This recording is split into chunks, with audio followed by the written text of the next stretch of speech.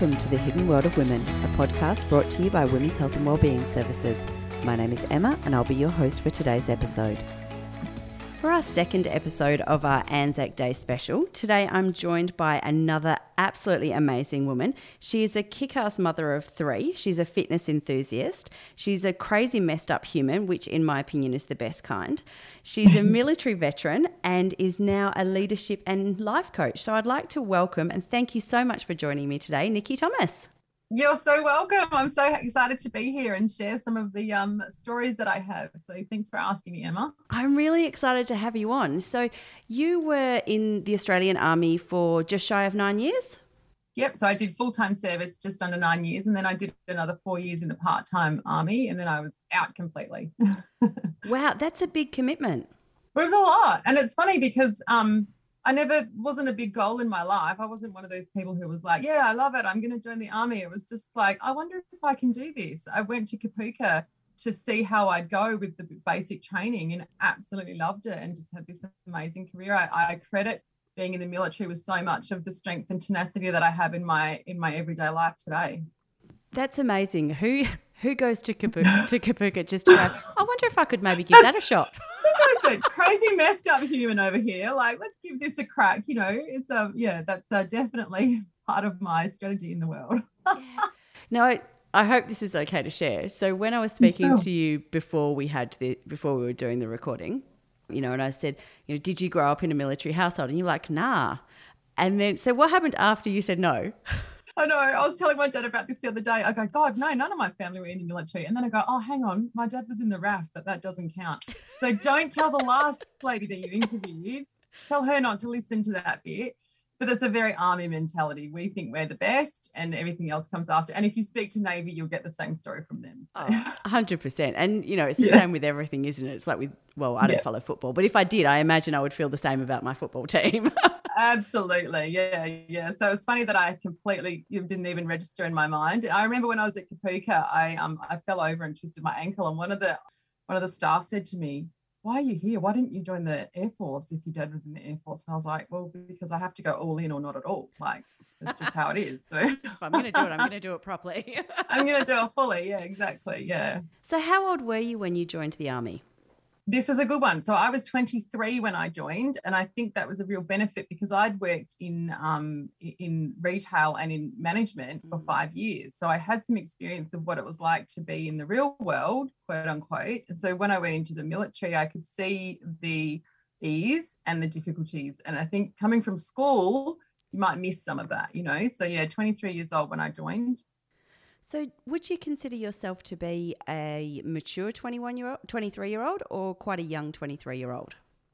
I think I was quite a naive 23-year-old. So I often say, like, I grew up in a very small country town. So, you know, the life experiences that kids that grow up in the city get are pretty different to kids that grow up in the country. So I think I was quite a naive 23-year-old in that sense. However, having had 5 years in the workforce, that part of me was quite mature. Yeah. So it was just like the perfect storm, I suppose, for that environment.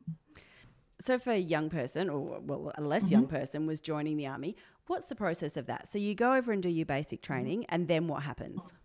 So firstly, you have to get accepted. So you have to go and do a fitness test, a psych test, an aptitude test. You have to go through all the testing, and depending on at what time you're applying and how many people they need and what jobs they want to fill will dictate whether you get in or not.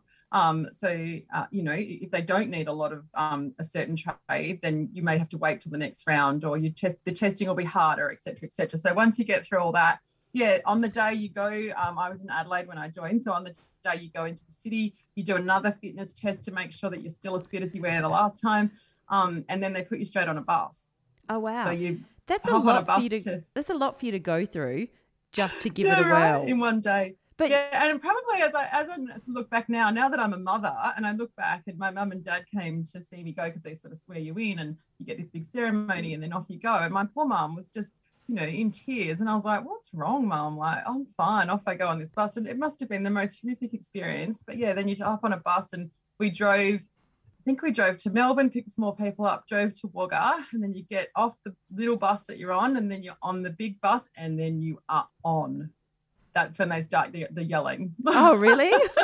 Yeah. Straight away, they're like, wake up. And get your shit together and get off the bus. And you're immediately starting to be trained.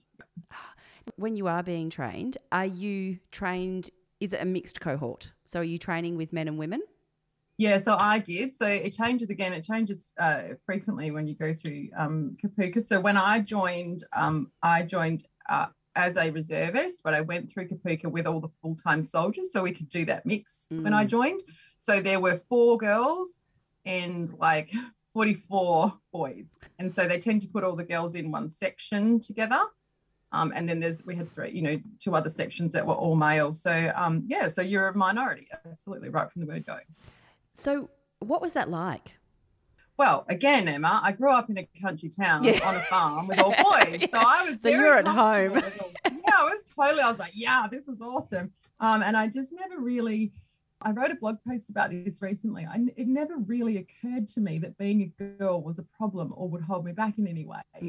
However, being in that environment and then seeing some of the other girls that came in, I remember one of the recruits got quite intimidated when we went onto the range for the first time, and she said, I just never really thought about shooting a gun. And I was like, you do know you joined the army, right? Like, yeah, it was quite funny, but to see her sort of have that experience, and I was like, yeah, again, I think my naivety, my ability to just go with the flow, and the fact that I grew up around a lot of boys, it was never a concern for me. Even the yelling and stuff, I was like, yeah, whatever. Yeah. I just kind of could hold my own. I should say also that one of my friends' dads, who had quite an extensive military career before I went to Kapuka, he said to me, Nikki, play the game, like they're going to yell at you a lot, it's for a purpose. So I did have that mindset as well of like, oh, this isn't personal, this is part of the process. So I think that really helped. Yeah. And then so you obviously made it through your basic training, so you were fit enough. I loved it. Yeah, it was probably the fastest I've ever run, and I will never run that fast again in my entire life. And I loved it. I got to the end of my 6 weeks, and I remember going back to my room to gather my bags, because when you're a reservist you can go home with your family. And I was crying. I loved it. I know, right? I'm such a weirdo. Anyway. Well, I didn't want to be the one to say it since we've only just met, but yeah. Exactly. I think I just had such a great experience because I was one of the stronger girls. I got given a lot of leadership responsibility.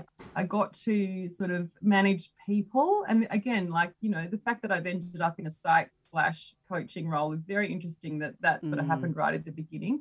And I just loved being part of the team and the ethos that it came with, and when you're at Kapuka, they're gearing you up for war.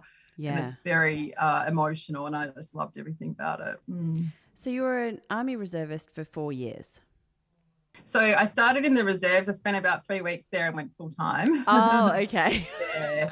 So and because I trained with the full-time army and did the whole Kapuka in one go, I could just transfer over. So immediately when I got back home, I was like, no. I got sent on my first course in Melbourne, and I was like, no, this is for me. And so I went home and told my parents, and my mum, I don't think she spoke to me for a week. Like, how dare my little girl go and join the army? Oh. It was a tough one for mum to accept, which I now as a mother understand. Yeah. Yes. So then I went off full time, and I was 8 years. And then when I had children, I went back to reserves. So you were in the army, and it's like active army type of thing. So you were in the army for East Timor? That would be correct. Yeah. So the first deployment I went on was East Timor, and it was later in the game, and I was in Signals Corps. So as a female, there's only, at that time, it's much different now, but at that time there are only a few things you could choose from. So I looked at it from a very logical perspective, which is very unlike me, and thought I'll choose IT, so systems administrator, because I'll have those qualifications when I leave. And so I got to do deployments with headquarters elements, because that's where you're setting up all the IT systems. So I deployed, and that again, when I went to East Timor, I was deployed, and it accidentally happened that I was the only girl on that deployment, and it just, I don't know, it just wasn't meant to happen that way. So I got interviewed by a lot of the psychs. I got interviewed by a lot of the historians, and that got me really interested in the psych process. And even I had a real kind of, the RSM said to me, if anyone can cope with this, Nikki, it's you. Yeah. I was like, yeah, am I even a girl? I can basically just be a boy, right? And it wasn't that way for me. So on that trip, I found myself, I always joke about it, in my room. The good thing about being the only girl was you got a room to yourself. Bonus. In my room. Well, I know, right? Massive bonus. I found myself one day, a friend had sent me a Body Shop pack. Remember the Body Shop when it was really popular? Yeah, so the beautiful scrubs and creams and things. And I found myself sitting in front of my laptop watching Legally Blonde with Reese Witherspoon, crying my eyes out, just desiring to have pink nails or pink clothes, or, you know what I mean? And I was like, wow, that was a big turning moment in my life because, yeah, I just fully identified as somebody who didn't need to have women around me. And that was not until you don't have any. Yeah. And I should mention as well that the military tried very, very hard to fill that need for me. So there's NGOs that are deployed in East Timor. So they would set me up to go to one of the NGOs' house for dinner, or I'd go and we'd watch Sex and the City and have non-alcoholic wine together. And they really tried to meet that need for me. Which was really, you know, the fact that they're even considering that was amazing. So, yeah. That is really, like, I wouldn't have expected that. I guess what we see of the, you know, this idea around the military is, well, you've chosen this and this is what you've signed up for. So you don't like it. You need to work out how to get over that. Yeah, and there's definitely an attitude of that. There's definitely that kind of, the saying is, you chose us, we didn't choose you. Which they do a lot. I guess I was really surprised because, number one, I didn't think I needed that sort of female companionship. And number two, they facilitated that without me having to hit any kind of mental health or ask for it or have a breakdown. So, yeah, there really was an element of care in that. I think that maybe there were some people there that might have experienced it before, or, you know, they had some data around it. Like I said, I got interviewed by a lot of people. So, yeah, it certainly wasn't the case on that deployment. They were very caring about the whole situation. Oh, that's really good to hear. And yeah. I'm just wondering, actually I'm wondering a lot, but I'm wondering with your mum's reaction to you joining full-time military, what was her reaction to your first deployment? Oh, yeah, same. Like, can you imagine? Like, oh my God, I had a daughter so she could stay with me and we could go shopping together, and she's off to friggin' East Timor, you know what I mean? So again, I had a beautiful sergeant in Darwin who called my mum and had a conversation with her and really put her mind at ease, which was very helpful because, of course, I'm going to say, I'm fine, Mum. Yeah. It's great fun being chosen to go on deployment. You know, it feels very exciting and empowering. And so you don't really think about how Mum's going, you know. So to have a sergeant who was a bit older and had children of his own, and he had a conversation with her, and I think they do that for most people, is have some kind of touch point with the parents or the wives or the husbands or whoever are the primary carers to put their mind at ease a little bit. Yeah, and so I have a relative who went to Afghanistan. I should probably know what year it is, probably around 2012. And, you know, so his closest contact was contacted by the army, and they had that similar kind of conversation and gave them the contact details for, I don't know, is it the pastor or, you know, that kind of thing? Yeah, so they tend to set up a group support when you're away. So there'll be someone that your family can contact if they are concerned or if something happens that you need to know about. So there's systems in place to support you there. And it seemed to be as well, just, you know, if you're struggling with the idea that your loved one is away, there's, you know, you can reach out and there are people here that you can talk to try and reduce some of your anxiety. So I think, again, they do their absolute best to try and make that available to people. And, you know, we have Defence Family Organisation. So, you know, there's all sorts of things in place for people. They do try their best. And I think that eventually it has to come down to the individual to seek that help. Yeah. You know, or to find out what's going to work best for them. Yeah. So how long were you away for? How long is deployment? So deployments are generally 6 months. So I was there just under 5 because I went over right at the end of Timor, and we closed down a headquarters element. So it was a shorter deployment for me, which was good. Yeah. But then again, when I was later on in the military, when my partner at the time deployed, he was away for 8 months. So again, they're meant to be 6. That's the standard length of deployment, but depending on movements and, you know, what is required of the group, etc., it can be shorter or longer. Yeah. And so you only did the one deployment? Well, then I went on and I did Op Re-Elex, which was when we had all the war kicking off in Iraq and everyone was jumping on boats. Remember when John Howard was in power and we had to put border forces in control? So that's when I deployed with the Navy. I know. And they didn't kick you off? Benefit of being... Hey, they didn't kick you off? They didn't like us much though. They call us pongos. So we're the pongos, the army goes kind of thing. Yeah, that's our nickname. And so I got to deploy. This is another benefit of being a female, is that they need female soldiers to go with the infantry, and they needed female soldiers to go with the cavalry. So I deployed with both of those, and on the Navy ships, and I get terribly seasick. So it was a phenomenal experience. However, it was probably my most, I was on one of the first 2 boats to go out, and it was one of the most real deployments because we actually had to process people, pick them up. We had riots on the boat. It was probably the most action that I would ever see as an IT person and a female. So yeah. What was it actually like being in deployment? Like, so I guess we have this sort of comes from movies, whatever, but this idea that you're, this service to country and this kind of thing, and it's a real hardship that people are going away for deployment. And there's, from what I've seen, which is mainly from MASH, really, there's lots of digging latrines and things like that. We love MASH. Who doesn't love MASH? Yeah. So what is it actually like? So funny. It is a lot like MASH. As in you form those relationships and those bonds, and you become really comfortable in that environment, So look, I'm going to give you my perspective of this. And like I said, I had quite safe deployments. I wasn't in the line of fire, so I'm not going to speak for everybody in this space, but it very much is just you create a new home in a new environment. I also, because I deployed with headquarters elements, I got to work with all sorts of different countries, so military from different countries, whereas when you deploy as, say, an infantry soldier, you're in a barracks. It's very similar to your barracks at home, so it doesn't feel a whole lot different. You just don't have any of the pleasures that you have at home, So yeah, the first one was it's just a little bit Groundhog Day, but they, like I said, they always do their best. They're always putting on events. We had, we had a boozer. You have, where you raise money and you can have alcohol once a week or something like that. So they're always trying to do things to keep morale up. But essentially, what it for myself, what it really feels like going on deployment, it feels like you go and the world keeps going and you pop back into the world at a different place and time, and it takes a bit to catch up. The coming home is a lot harder than the going away. Yeah. How do you, I guess, kind of fit yourself back into that?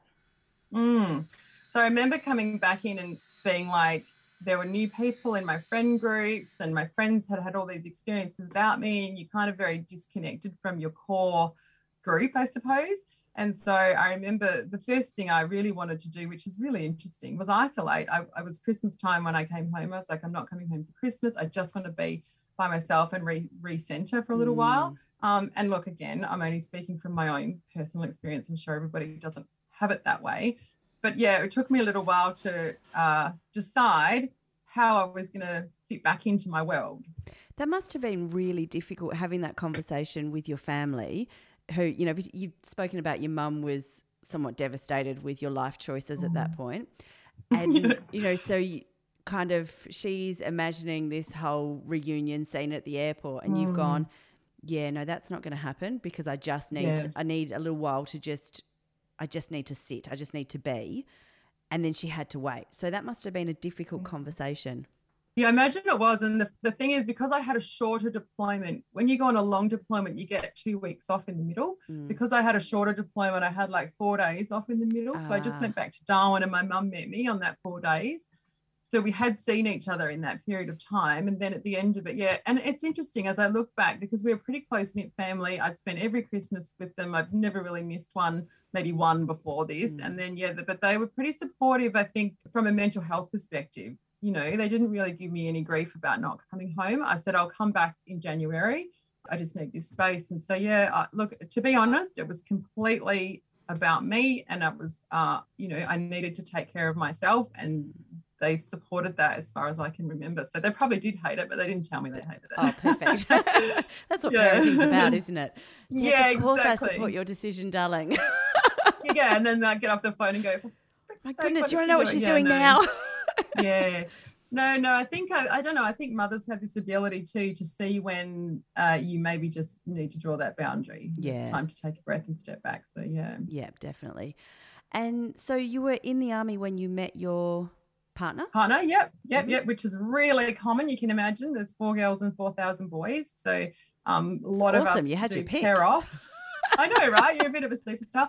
A lot of us do pair off with army guys. So, yeah, we met. I'd been in 4 or 5 years already. And then like when I came home from East Timor, he was one of the new people in my friend group. And I was like, excuse me, where did you come Who's from? This guy? Yeah, exactly. Yeah.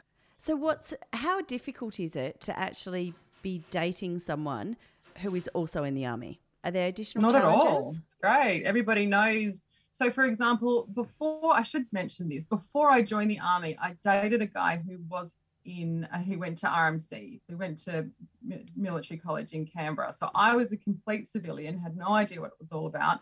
And he was in the military. So I remember saying to him, like, they can't tell you can't come home for holidays. Yeah. And he's like, yes, yeah, they can, you know. Yeah. So when you're both in the military, it's much easier. When you're like, hey, you know I said I was coming to do this, but now I'm going to do that. It's like, oh yeah, cool. That's, you know, we all deal with it. Last minute changes. We all understand that it sucks, but we do it, you know. So it's a lot easier to be with someone who gets it, gets that there's a different kind of lifestyle attached to it. Was it difficult? Were you both deployed to separate places at different times? So did that add additional challenges? Or, you know, you can't see each other, so you can't fight? There's an element of that, definitely. So he got his first deployment when I was 8 months pregnant, I think. So he ended up leaving when our first baby was 11 weeks old. And so I sort of fell pregnant just as Iraq was kicking off. So they'd asked me to go and I was like, yes, I can go. And then, oh, wait, no, I can't because I'm pregnant. So then he got the opportunity to go. And of course, it was all very exciting because it was early on in the piece. And again, he was in the first wave to go.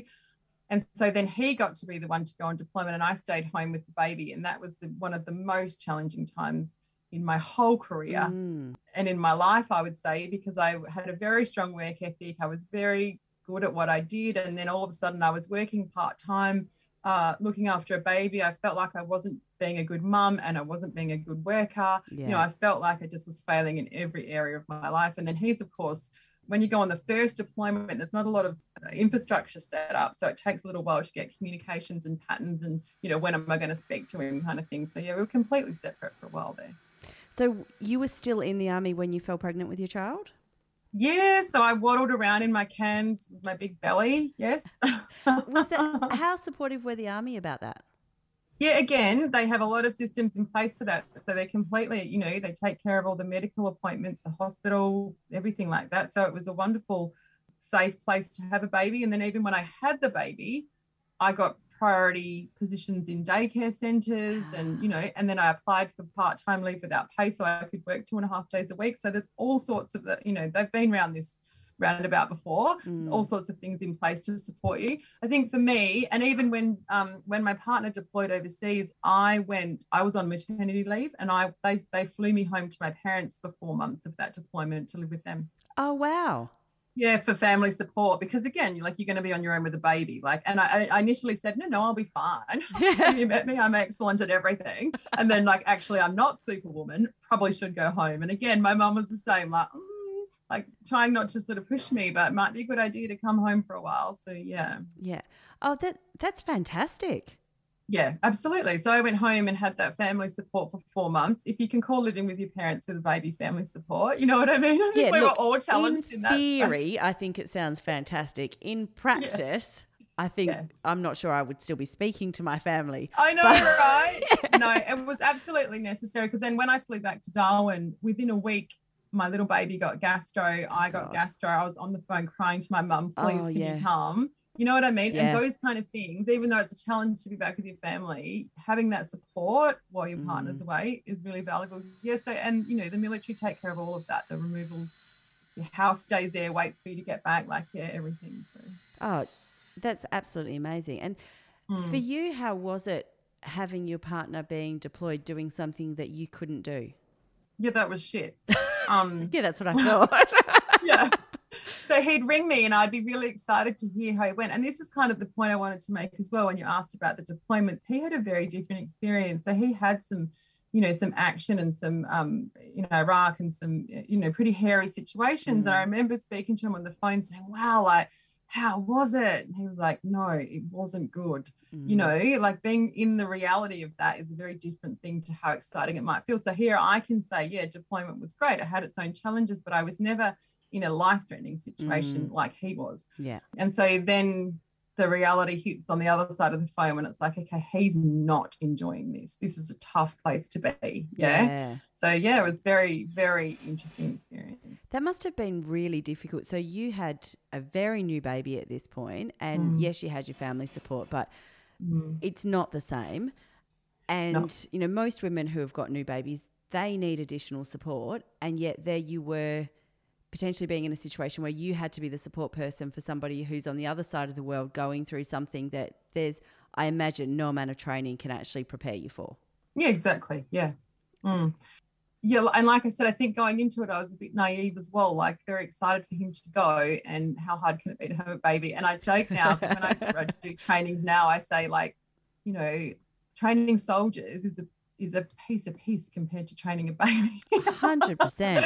They don't do what they're told in the book, ever. You know, so yeah, ever. So yeah, and I had it. He was a very sickly baby. We were in the heat in Darwin. And I remember I had friends, you know, they're supporting me, but essentially my identity completely transformed from, you know, kick-ass army girl partying on the weekends to mother and, you know, covered in some sort of liquid that's come out of this baby somewhere or another. Exactly, that's right. And sort of managing that whole process and being obsessed about every freaking kilo that he gained and how exciting it was when he gooed, and my partner was missing out on all that. So there's a real disconnect there. So, you know, when he came home, he hadn't gone through that transformation with me. So essentially he wasn't yet a father, if that makes sense. His identity hadn't moved into that. So I remember when my little one almost took his first step and one of my friends pushed him over, who was like, no, you're not taking your first step without your dad being here, kind of thing. You know, it was just like weeks off him coming home. So. Just going to carry him around everywhere until dad gets home. Exactly. Well, it was 11 weeks when he left, and then he got home to a 10-month-old, like a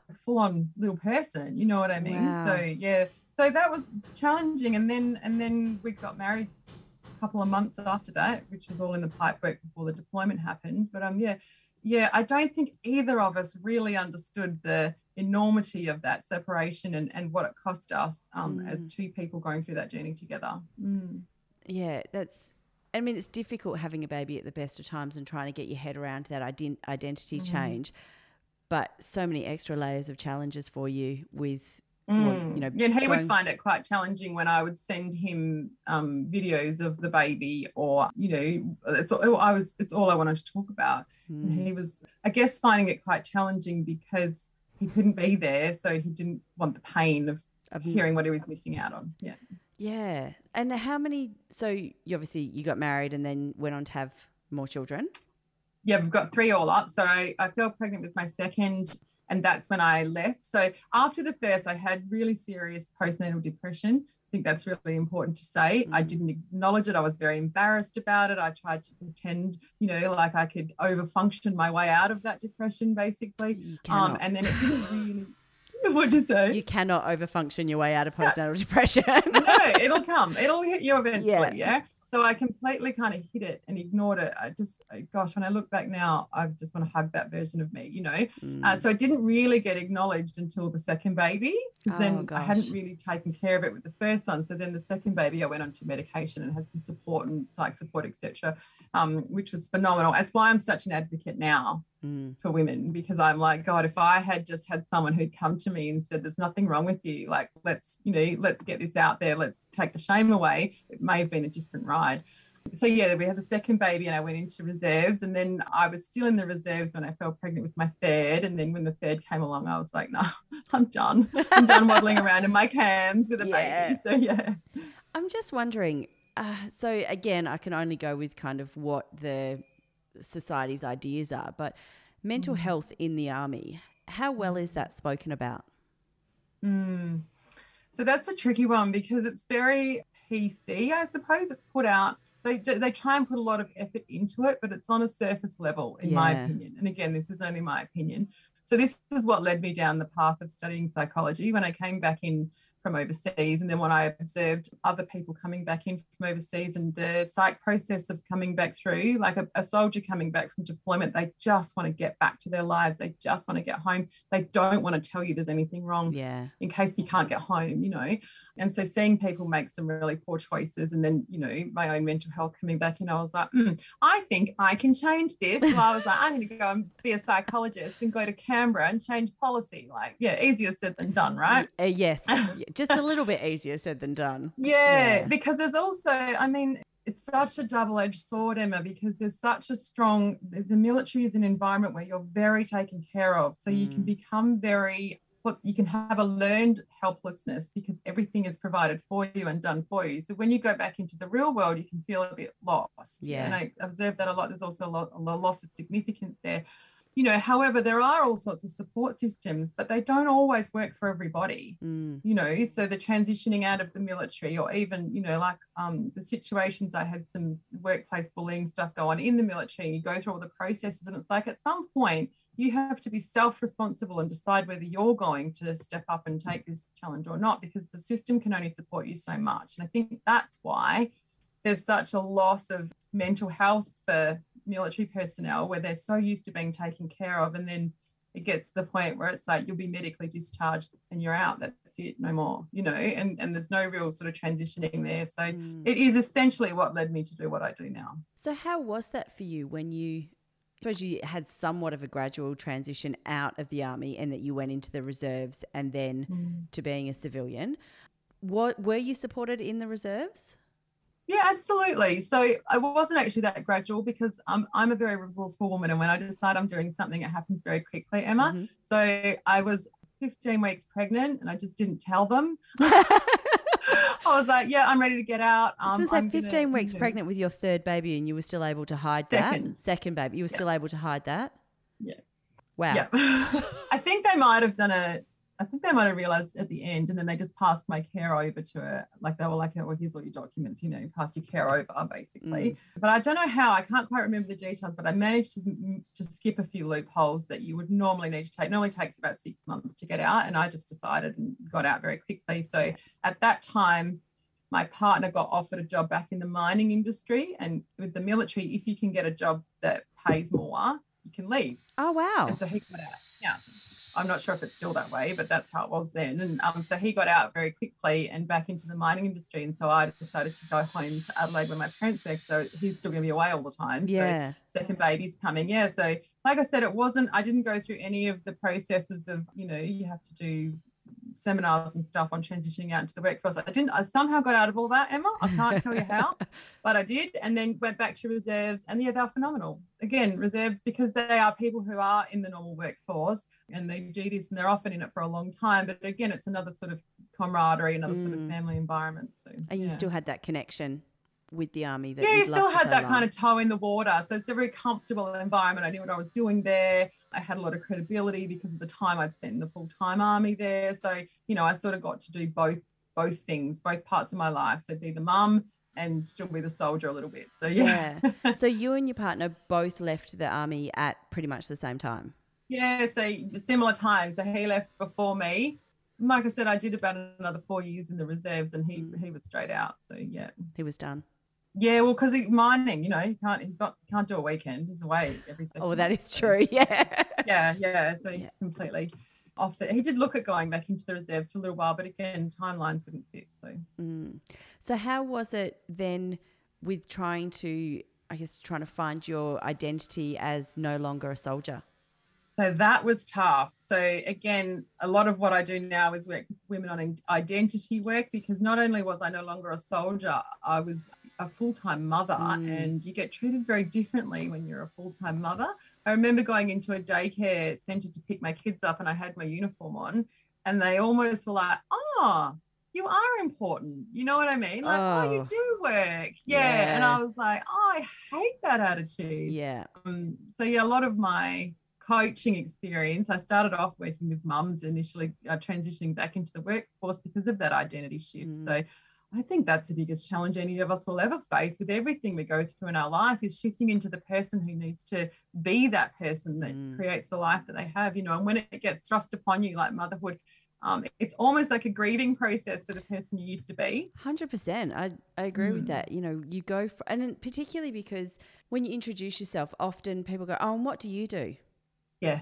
And, I'm a mum. Yeah. And if they say I'm a mum, I want to absolutely cheer and celebrate. When they say I'm just a mum, yeah, you know, I think, oh my goodness, okay, we need to sit down and let's have a conversation. Let's just have a chat. mum? I know, yeah. I'm that girl as well, Emma, where I'm like, I think we need to talk. Yeah.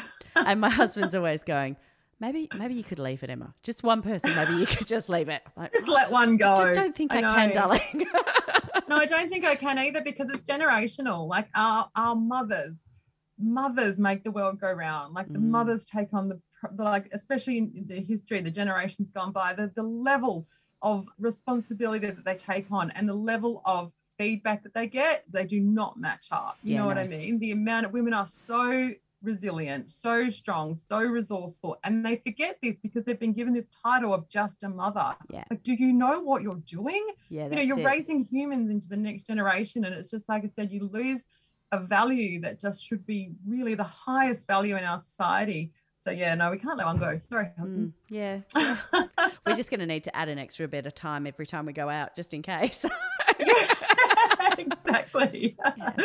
Exactly. So if you were to talk to young woman who was thinking about joining the army, what would you say to her?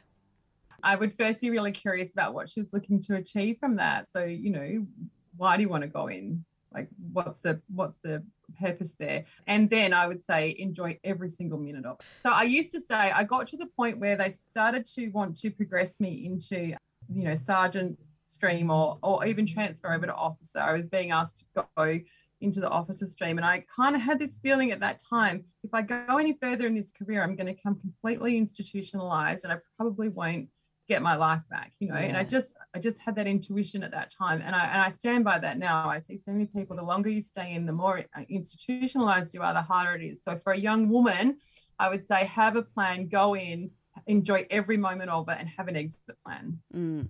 So just what can you expand a little bit on what you mean by the risk of becoming institutionalized? So being in that environment, and as you get further up the rank chain, there's a lot of significance that comes with that. So for example, I worked up until the sergeant level, and when you go beyond that, you're very, very important.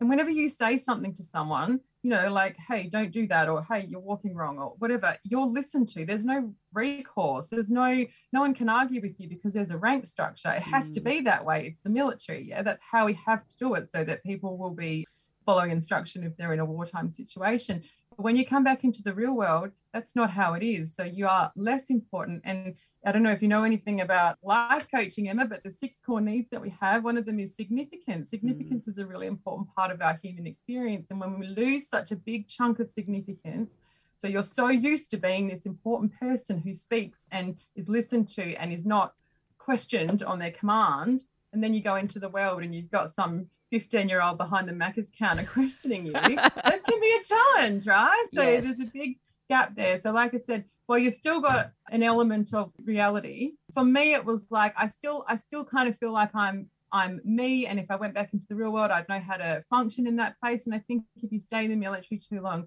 being institutionalized makes it harder and harder to relate to people who aren't in that environment. And I think, too, and this might be a bit of a controversial thing and people might give me a bit of hate on it, but I think a lot of the, you know, like Soldier On and things like that, we create environments that look very military because it's a comfortable place for people who've grown up in that space, which I'm all for, but I don't think it actually, you know, retrains them to come back into the world as such. Yeah, and that's difficult, isn't it? Because yes, the real world doesn't look like the military.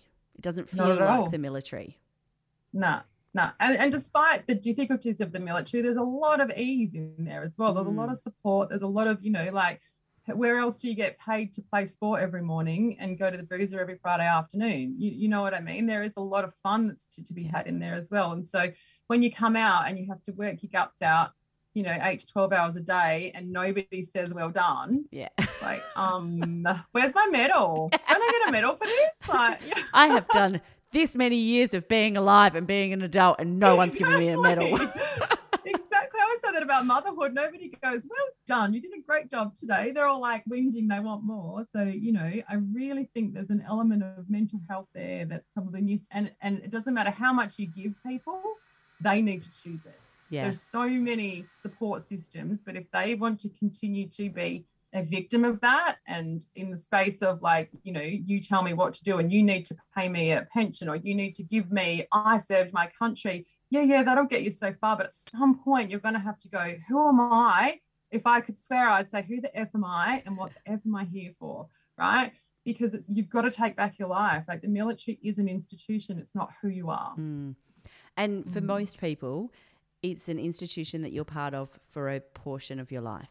Yeah, for a chunk of time. And I think it's very easy to get stuck in those good old days mentality. It's like that was the best time of my life. And it is a fabulous time.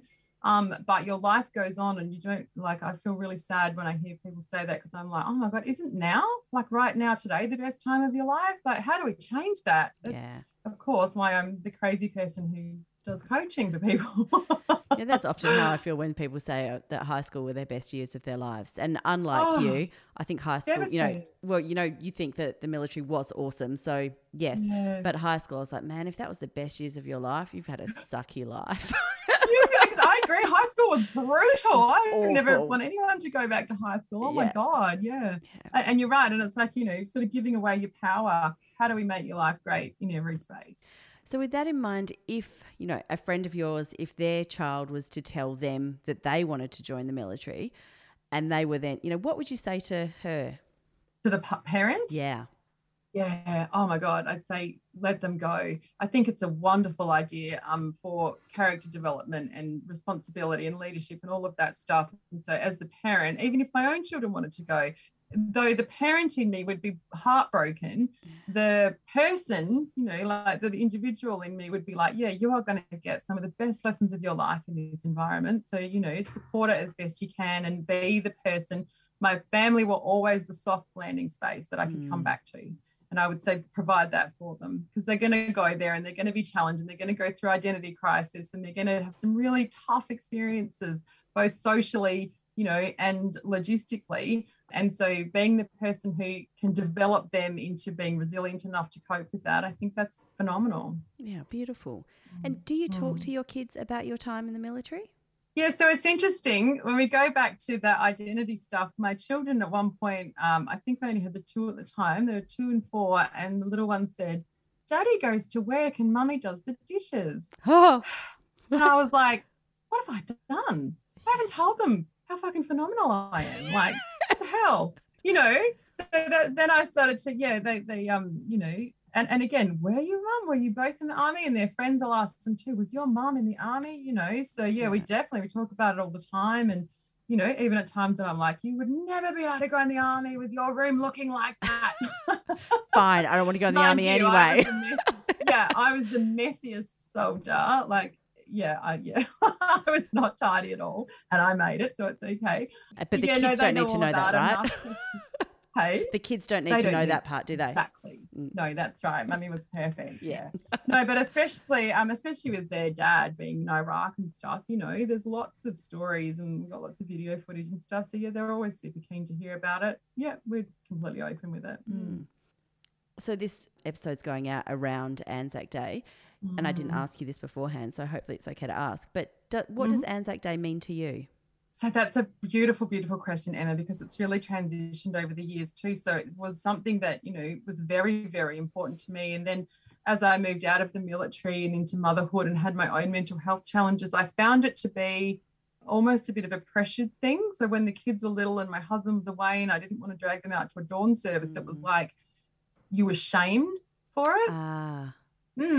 And so I was like, you know, having to sort of work through that for people. And look, lots of people didn't have a great experience of their military career. Lots of people deployed and had horrible, you know, PTSD and had situations that they don't want to go and stand in that environment and remember. And they've transitioned on to the next version of them. So I think Anzac Day is an individual choice. As I get older, it becomes something again that's very important to me. Like the last few years with COVID, I have found it something that I've really wanted to observe. And, I take the kids out the front with the candle in the driveway, or, if we can go out, we go out to the dawn service, because I've really wanted to acknowledge that part of my life. But I think it should be such a personal choice for you, how you decide to honour that day, whether you need to be by yourself or whether you want to be with old friends or not. You know what I mean? Like, I think you have to make that choice for yourself, and there's no shame around it. Yeah. Oh, yeah, I 100% agree. I think that everybody needs to do what's right for them right now. And what's right for you right now may not be the same as what was right for you last year. It may not be the same as what's right for you next year or in 5, 10, 20 years' time.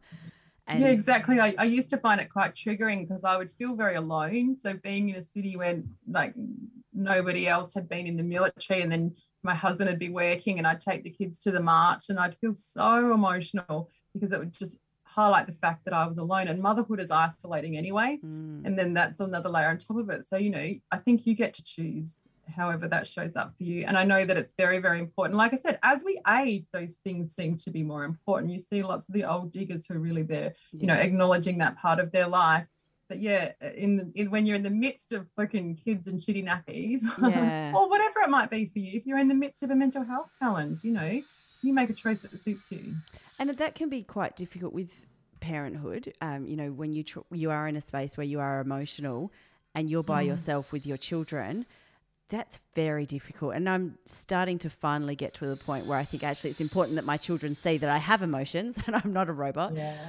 But also, you don't necessarily want to have a breakdown in the middle of the city with your 3 kids there with how many thousands of people marching around you, so. Yeah, exactly. That's 100% right, Emma. So I agree with you. And again, it's age appropriate for the children as well, isn't it? Like little children, where they don't want to see you in distress, it's going to be much more difficult for them to assimilate that knowledge. And so there is an element of pushing that feeling away to cope with it. And again, we just do what we can, And so with that in mind, have you connected with organisations that do bring ex-service people together, places like RSLs or, you mentioned Soldier On. Have you connected with any of those? Oh, a little bit. When I first got here to Perth and started doing coaching, I connected with a few organisations. But like I said, I think I have a very different take on it, and it feels very much, again, if you want to hate me for this, come at me. It's okay. I will. I've got the boxing gloves ready. Well, the people that are listening, I'm sure there'll be some that disagree, and that's completely fine. But again, the way I observe it, it can keep people stuck in a victim mentality. And I really am an advocate for breaking that victim mentality and taking charge of your own life. So that's just my purpose, and that's just the way that I support people through coaching. So personally for myself, no, I didn't feel the need to. I find my own tribe wherever I am. That's very, part of my own identity. I find that tribe in sporting arenas, in gyms, in different clubs, you know what I mean? So I felt the need for it. I don't find it something that contributes to my life in any way. I love the experience. It's almost like I loved it and it's done now. We move on. But not everybody's that way. And so I'm completely supportive. These organizations are phenomenal. And if they get people out and connecting, I'm 100% for that, but it's just not for me. Yeah. And that's it. I think that there are some people that are going to resonate really well with those organisations and other people that are going, you know what, I don't need that. So I'm fine too. Yeah, exactly. Yeah. And I think if you're in the depths of depression, like I lost mates to suicide, and I was like, God, well, how did he end up being someone who took his own life? He was such a solid, positive guy, and it just, when it takes you down a path. And so if it's getting someone out of an environment like that, like, oh my God, please keep doing that work. Please keep connecting people, because I think isolation is the thing that causes most of our mental health problems, is we start to pull away. So if we can combat that through these organisations, then I'm 100% there. Yeah, but it's not something that I've ever felt the need to follow up on. Yeah, and I agree. I think it can go both ways, and I think we see it with support groups often. Is that when you're going specifically for the purpose of going to a support group, all you're doing is reliving that experience that you need the support group for. So there's no movement forward, because you're constantly being pulled back. And as a coach, like, and as someone who's come through like a psych and then coaching, I know that if you tell that story over and over and over again, it becomes more and more solid in your brain and more and more true. And it becomes more and more difficult for you to shift identity. So again, different modalities. People sometimes say that doing it over and over again can desensitize as well. But for me, it's just when you get so stuck on the story that, you know, you went through this thing, and that's all you can think about, and that's all you go and talk about, and that's all your friends talk about, you really are keeping yourself stuck in that one place in your life. Yeah, look, I think it can desensitize. I think it can also re-traumatize. Yeah. At the same time, places like RSLs, I think that they can be awesome because you know that the people who are sitting in the RSL have got similar experiences. So it's not necessarily rehashing some of the trauma. It might be sharing some of the good stories and knowing that you've got space for that. And that's really powerful. And they get it. You don't have to explain to someone who's been in the military what you mean by the terminology you're using or, you know, or if you're a little bit, because we can be a little bit rough around the edges in the military and we can make light of things that are pretty serious, you know, because I think we have to. Yeah, black humour is kind of the thing that gets you through, I think. Exactly, yeah. So being in an RSL situation means you can let those barriers down. You don't have to worry about saying the wrong thing and offending anybody because we've been through it. So 100%, Yeah. Thank you so much for sharing all of this today. Before we wrap up today, have you got anything else that you would like to share or any thoughts that you'd like to add?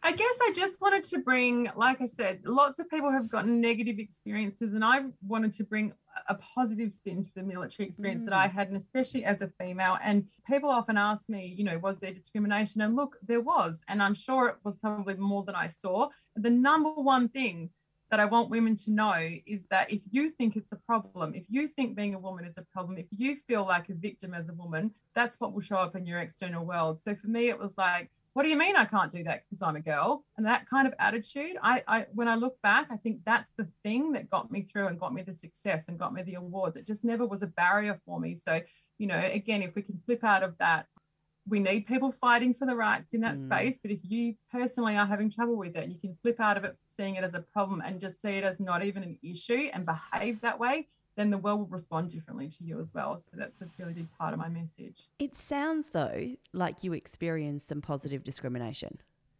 You know, so... How so? So when you were over in Timor and they organised spaces where you could have that contact with other women. So, you know, while I understand that I'm sure that in the military there's a lot of negative discrimination, it sounds like they're making great strides towards equity.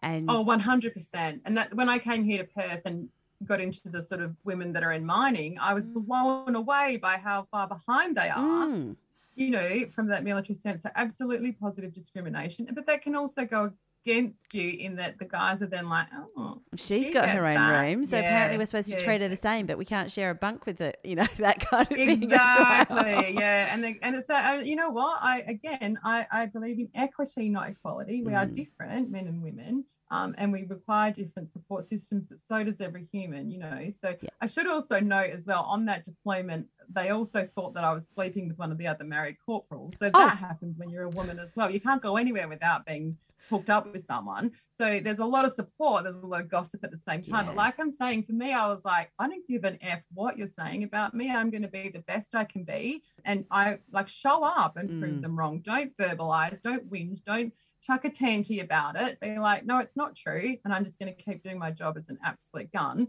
because then the respect comes regardless of the rumors. Yeah. How difficult was that for you with those rumors? That was that one in particular. So I'd experienced it quite a bit. And especially when we all went out in the ships together, there was, oh God, I've been in front of many a committee there where I was like, can I speak freely now, sir? And letting them understand what the fuck was going on.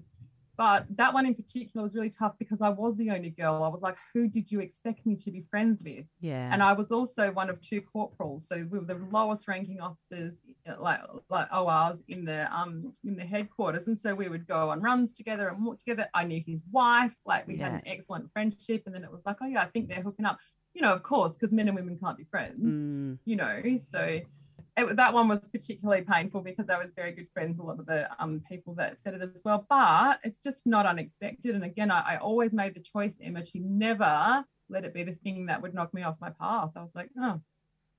Did it impact how let's you process behaved? that. So did you still keep going for the runs with him, or did it Yep. mean so you didn't kind of go, oh God, well now I need to be guarded with who I'm friends with because of these No. rumours? Good, No. good for you. It's their problem, not mine. Yeah. And like I said, I've been in front of our officers before where I was being reprimanded for something. I think I got reprimanded for hugging one of my girlfriends on a deployment because it's too much. The boys can't handle it. Oh, And I okay. was like, you know what? It's not my problem. It's your problem. Also, Your we weren't in soldiers can't bikinis handle jelly wrestling, okay? yeah, we're in our heads. Exactly. That's right. Exactly. And they're just so almost over the top about it sometimes. So I was just always of the opinion, like, as long as I'm in integrity, and don't get me wrong, like my husband was in the military. I hooked up with people, let's be honest. But if it, I would be open about that. And if it wasn't the case, it was like, this is your problem, not mine. This is a cultural, systemic problem, not my problem. So I can keep showing up and being friends with that person because how dare I shrink myself to suit your systemic problem? Oh, I'd applaud. That's awesome. Let's clap. Yeah. I think that's fantastic. And I think it's useful to kind of have that perspective that you don't have to change yourself because of somebody else's beliefs. Yeah. And how you show up is how people see you. Yeah. And that's the thing. You're going to go through periods in your life where people are saying shit about you and you can spend a lot of time and energy rebutting them or trying to correct them or trying to get in the way, or you can keep being you. And when you keep being you, eventually people notice. Yeah. It might take a week, it might take a month, it might take a year, but people go, you know what? I don't know if you're right about her. She's showing up like a pretty good person. So, keep being you. And like I said, it's a big, big part of the leadership work that I do now with women in corporate spaces, because it's like, don't waste your time and energy fighting these little tiny Spitfire battles. Stay on your path, which is to lead the way, model the way for other women, be awesome. Yeah. Again, so much easier said than done.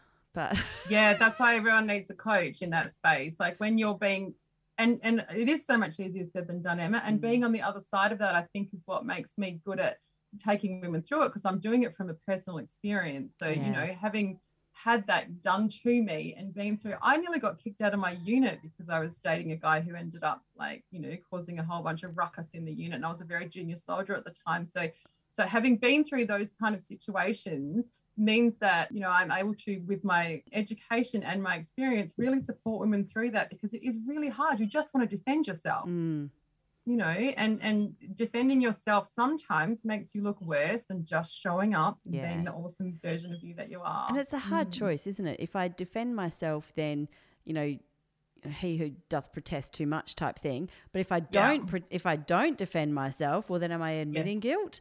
So yes. Yeah. And that's what I mean, like using the systems that are there for you. So I talk a lot about conflicting conversations. Go in, have the voice, have the conflicting conversation, move on. Don't keep telling the story, Don't keep saying, oh my God, and this happened to me, and this happened to me, and this happened to me.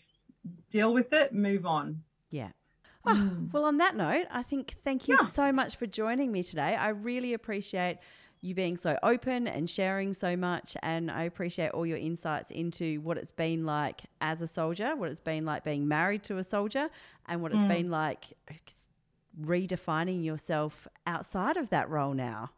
Yeah, absolutely. Thank you so much for the opportunity, Emma. This is such a space that I'm so passionate about to speak to, because like I said, I think a lot of it's a bit secret and a lot of it's a bit negative as well. So it's good to have the opportunity to bring a different voice to it.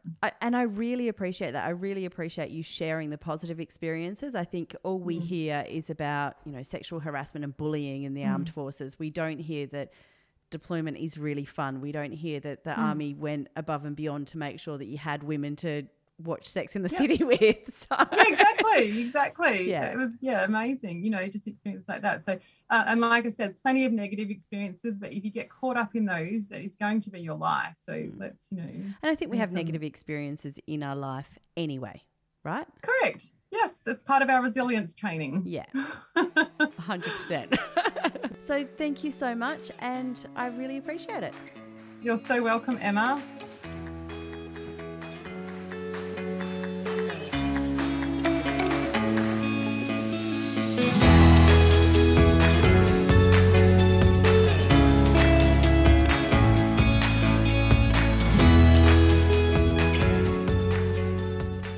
Thank you for joining me for today's episode of A Hidden World of Women, a podcast brought to you by Women's Health and Wellbeing Services. For more information on the services we offer, head to whws.org.au or Women's Health and Wellbeing Services on YouTube and social media. Looking forward to the next episode where we uncover the hidden world of women.